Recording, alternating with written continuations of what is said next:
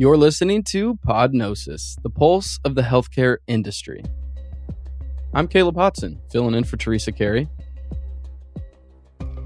Every week, journalists from Fierce Healthcare dive into some of the industry's biggest topics. We talk to experts about what's important now so you can prepare for the future. In a little bit, we'll talk about the rural communities that are facing a crisis of access to healthcare. But first up, let's talk about the coming wave of biosimilars. The healthcare industry is grappling with rising drug prices. We thought inflation was bad, but last year, according to the Health and Human Services Department, there were over 1,200 prescription drug products whose price increases exceeded the inflation rate. Some drugs in 2022 increased by more than 500%. Pharmacy benefit managers, or PBMs, have a solution. Biosimilars are near exact copies of existing drugs. They are manufactured by different companies, and they can come to market once a drug's patent expires. Biosimilars could increase competition for some of the most popular drugs, and with competition, they could bring the price of drugs down. Dr. Alan Lotvin is president of CVS Health's Caremark PBM. He joins senior editor Paige Minnemeyer to discuss the potential of biosimilars. Here they are. Alan, thanks so much for joining me. I don't think it's much of a secret that rising drug prices pose a huge challenge to the healthcare industry writ large. Most drug price increases occur in either January or July, and a recent study from HHS found that the number of increases in both months this year was higher than in previous years. Pharmacy benefit managers see biosimilar products as a key to finding a solution. To, kick off our conversation, can you tell us a bit more about what makes biosimilars different from other drugs on the market and how much of a role they play currently in this space? Sure. It's really nice to be here. I really appreciate your time. So when you think about biosimilars in the simplest fashion are the specialty pharmacy equivalent of generics. And that's unfortunately way oversimplified. So what a biosimilar, when we talk about generic drugs, we generally talk about the same chemical molecule. They're small molecules. They're made by chemistry. When you talk about biosimilars, you're talking about biologic agents. By definition, they're made in cells. And for all sorts of different reasons, they're not exact. They may not be exact replicas. But ultimately, it's the same idea. It's once the intellectual property has expired and the marketing exclusivity expires, the idea is more manufacturers will come in, creating more competition, which is kind of the best way to reduce drug costs. And then kind of jumping off of that, PBMs are expecting a wave of these drugs to hit the market in the near future. Why do you see such promise in biosimilars as you're thinking about strategies to really drive down those drug prices? So let me take you back in time, and I'll belie my age a little bit. But in 2005, the generic dispensing rate, the percentage of prescriptions that were dispensed as generic drugs was about 45%. By 2022, the percent of, and these are traditional pills, tablets, and capsules that are dispensed as generics, are 90%.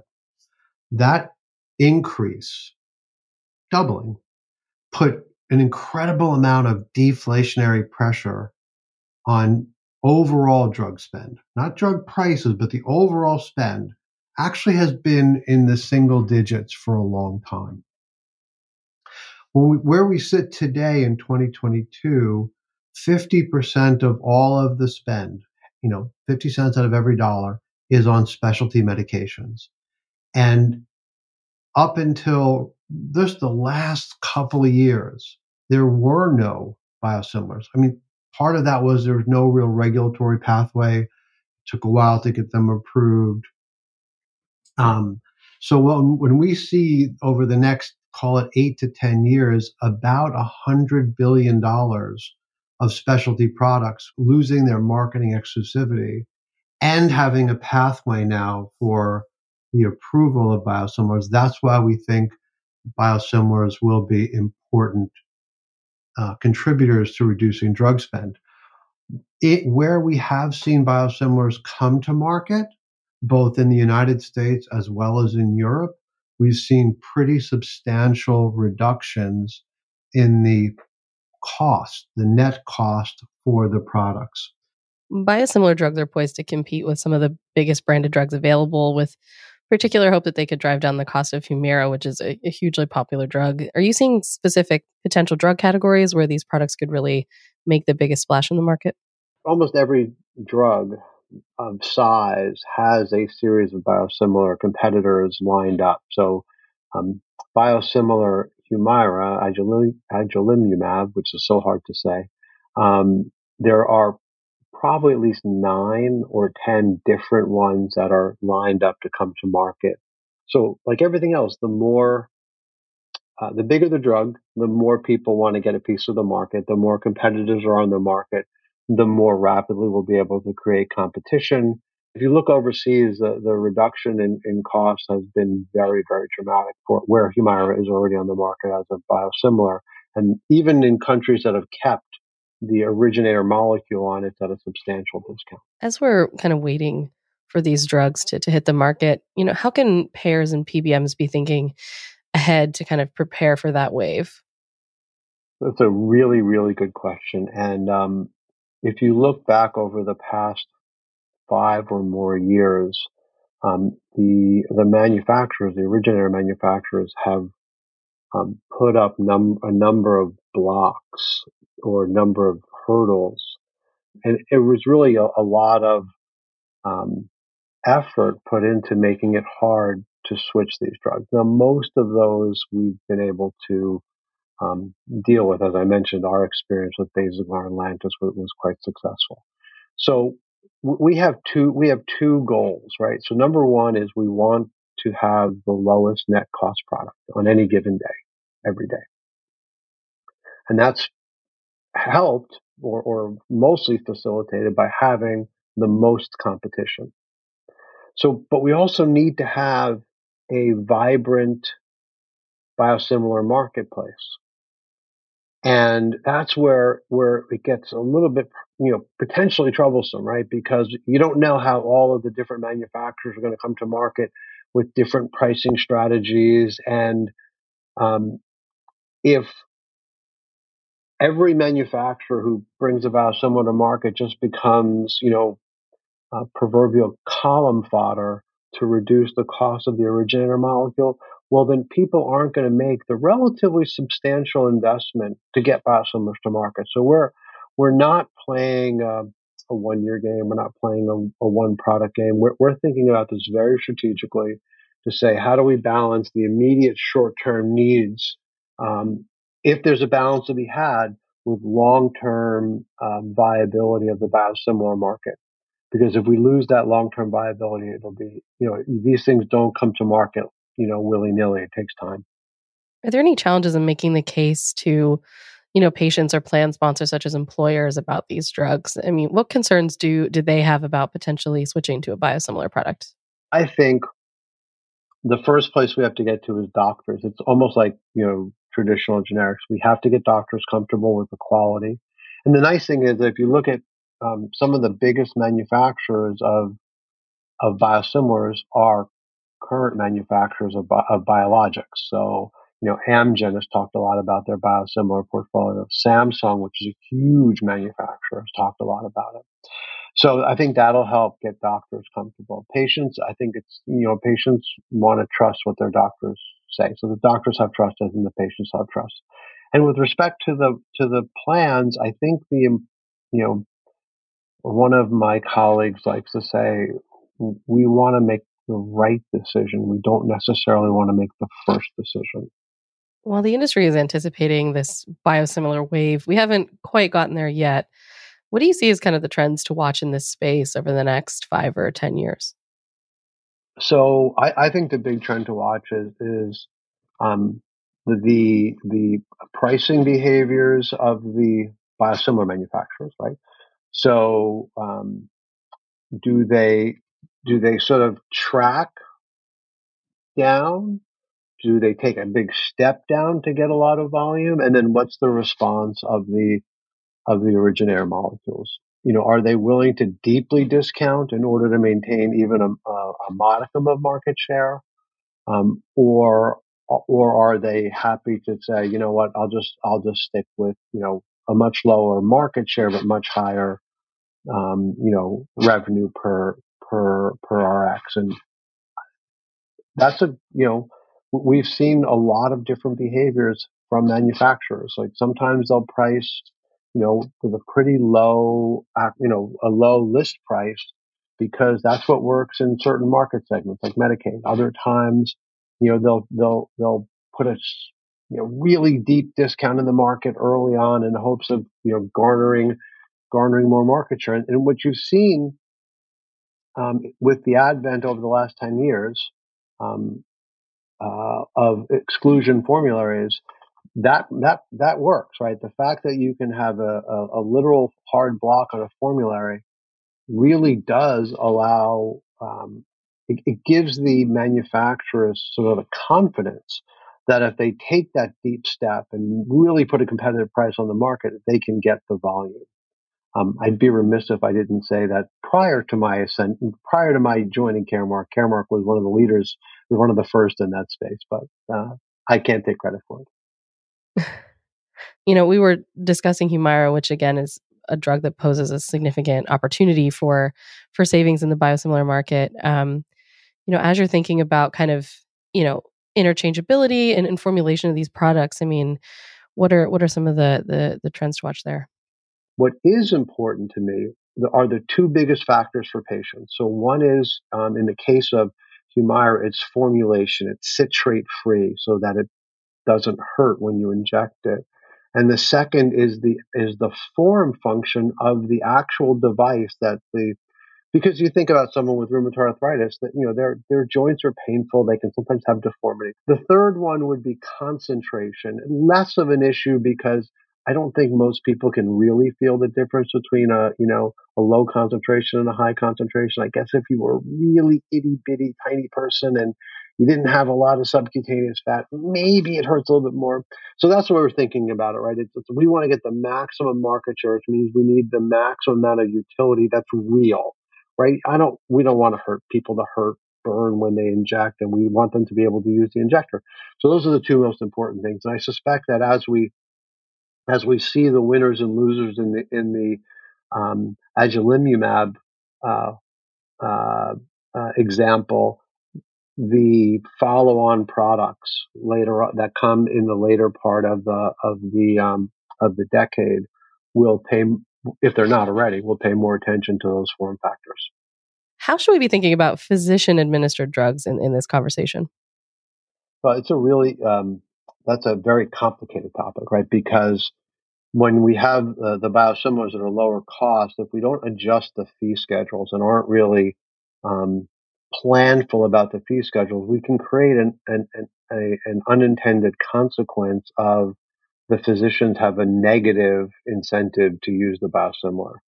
So when we work with plans, we work with them to create custom fee schedules so that even with the cost savings, the unit cost savings, we make sure that the physicians are held economically neutral, or maybe even a little bit of positive benefit, because you can create enough savings to make that work. And we've seen, in much older work, in lung cancer with 5 different regimens, the most expensive regimen gets the most use, even though they all have the same utility. It's economically rational behavior, not bad for patients, right? I mean, so I think it's important that we keep in mind that is a factor, and especially as more and more of the targeted immunotherapies become available as biosimilars, that we don't we don't let an unintended consequence happen. Well, Alan, thank you so much for your time and for sharing your insights today. Oh, Paige, more than my pleasure. Really appreciate the thoughtfulness of the questions, and it was wonderful to catch up. That was Dr. Alan Lotvin and Paige Minnemeyer. 46 million people living in rural communities are facing a healthcare crisis, and that is access to care. According to the National Institutes of Health, rural communities have mortality rates about 23% higher than urban communities. This is largely because many rural communities lack access to quality care. and things are getting worse. There is a doctor shortage. Nearly 80% of rural counties are short on primary care doctors, and 9% have none at all. And many rural hospitals are closing. In the last 10 years, 136 hospitals have closed. Dr. Jennifer Schneider is the CEO of Homeward, a technology-enabled healthcare provider delivering care to rural America. She sat down with senior editor Heather Landy to discuss this crisis of access to healthcare. Here is Heather Landy and Jennifer Schneider. Well, hi, Jenny. Thank you so much for joining me today. I'm excited to chat with you about the healthcare challenges in rural communities and strategies to improve care. So excited to be with you today, Heather. Thanks for the opportunity. So let's talk about the current state of healthcare in rural communities. We're talking about 46 million residents in the U.S. who live in these areas. How would you describe the current healthcare challenges? What is the average healthcare experience for people who live in these kind of, sparsely populated areas? Yeah, it's a really great question. And I often start by saying healthcare in rural America is not a little broken, it's a lot broken. And it's broken to the point where if you live in a zip code designated as rural by the last 3 digits of your zip code, your mortality rate is 23% higher than if you live in a zip code with an urban designation. And there's really 3 big hurdles. One is reimbursement.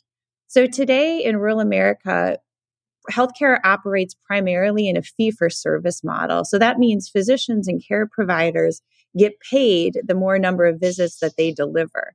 So this encourages a volume versus value approach. And in small town America, where people are distributed very far, there's oftentimes not enough volume. Therefore, there's not enough providers to care for people. We know that in rural America, there's half the number of primary care doctors as compared to urban, and 1/8 the number of specialists compared to urban environments. The second big hurdle in rural America is infrastructure. And so those of us who've been on car trips or driven in those long roads, there's not a lot of public transportation. Oftentimes there's not broadband connectivity. And it takes a long time for people to leave their house and get to a doctor's office. On average, just over 2 hours to make it to a facility where there is care given. And then the third hurdle is acceptance. We know that trust is paramount in these communities, and it takes a lot of investment to really understand the beautiful local dynamics of a community and to be trusted before you're able to deliver highly effective care. So in March of this year, you and a team of other healthcare veterans launched Homeward with a focus on kind of improving care in rural areas. What motivated you to start Homeward, and why are you interested in rural healthcare? I grew up in small town America. I grew up in Winona, Minnesota, was just recently there visiting with family. And with my co-founder and partner, Amar Kendale, we recognized how broken healthcare delivery is in rural markets. And I think uniquely thought that we could do something different. And the 2 key pillars that we're delivering and doing something different are, 1, aligning economic incentives. So that means we're taking on total capitation. We're responsible for the total cost of care for people in these markets. And the reason that's important is because of the second pillar is you need to actually, given the lack of infrastructure in these rural markets, you need to rely on technology to enable care delivery so people can work at the top of their licensures and we can reach people where they are. And technology-enabled services in a fee-for-service model doesn't work, is not economically sustainable. So you have to combine the 2. And we thought we were uniquely positioned to do this. As I understand it, you are literally bringing care to patients either at their homes or with, through RVs, mobile clinics that are in RVs. Why do you think your company can make a difference in rural healthcare? We partner with health plans to help close gaps in care by making in-home care more convenient and accessible. This is especially important in the Medicare population, and we support the plan's Medicare Advantage expansion. And we know in rural markets that people in Medicare Advantage plans are 2 times more likely to switch back to traditional Medicare because there's not very many providers in their network. Similarly, like Oak Street, we provide end-to-end solution for members by delivering convenient access to both primary and specialty care when people need it. And then very importantly, because people in rural markets are sick and vulnerable, is that like a landmark, we're able to provide care for the most vulnerable populations and that are the hardest to manage. And so our health plan partners appreciate our ability to enter a community as an in-network provider and manage entire populations, including the most sick, who may not otherwise receive care, all while improving their penetration into Medicare Advantage. Why isn't there more investment in this area? I think there's a couple of reasons. I think one is, if you think about, we talked about 46 million people. So it's 1 out of every 5 Americans live in a rural healthcare market. That's huge. And yet I've sometimes had people say, well, why don't you go where the 4 out of the 5 live? And then, well, the 4 out of the 5 don't have the same type of broken problems as the 1 out of 5, so it's this relative comparison on market size when you start and enter a new business. And just, sort of joking aside, when we launched Livongo, we were initially focused on people with diabetes, and that was 30 million people, and people thought the market was huge. And I sometimes get asked, well, why are you working in such a small market? I'm like, yeah, it's actually bigger than the initial market for Livongo. So it is, relative to comparison, it is a big market, but a smaller out of the 2 markets, rural versus urban. I think that the other reason is that technology advances, we've really seen those accelerate in the past decade. And you need these in order to be successful in rural markets. So things like telehealth is a part of the puzzle. Remote patient monitoring is a part of the puzzle. Combining with logistics around mobile clinics and in-home visits. We've seen different types of these models work individually. It's the compilation of all of these that is going to need to exist in order to be successful in these rural markets. And those proof points have really only come to fruition in the last 10 years across those different variants. Right. Yeah, I've heard other healthcare executives point out that they think, rural communities are really kind of ripe for healthcare innovation. Would you agree with that? I think whenever there's a huge, massive problem where things are really broken, innovation has to happen. And I think rural communities are at that point right now. What role do partnerships play in all of this? I mean, is that kind of a key part of your strategies to partner with other organizations? Yes, I would say it's not a nice to have, it's a fundamental must have for a couple of reasons. One, if our goal is to actually improve healthcare delivery in rural markets and we want to come in and compete with existing healthcare providers, there's no way we'll accomplish our goal, especially if the number one problem is there's not enough healthcare providers in the rural markets. So we are absolutely looking at how do we partner within the ecosystem so that every person can deliver what they do best to achieve the optimal outcome. I think the other component is in rural markets, relationships really matter and trust is paramount. So it's not like there's a grocery store on every corner of the block. Liken this to New York City, for example. You can go to any bodega to pick up a Diet Coke. It doesn't really matter. Your loyalty to these stores doesn't exist. It's very different when it's your grandmother, your nephew who works at the store or owns a store and you go to that store. So developing trust and working within an ecosystem for partnership is really critical. And it's a lot of why we think around the hybrid model that we're offering, which is a combination of in-person visits and technology assisted, is critically important. We know that telehealth has existed for many years, and yet telehealth alone has not cracked, the answer here in rural health, in large part because you have to have built trust first and foremost. So our model, we start with an in-home visit for individuals.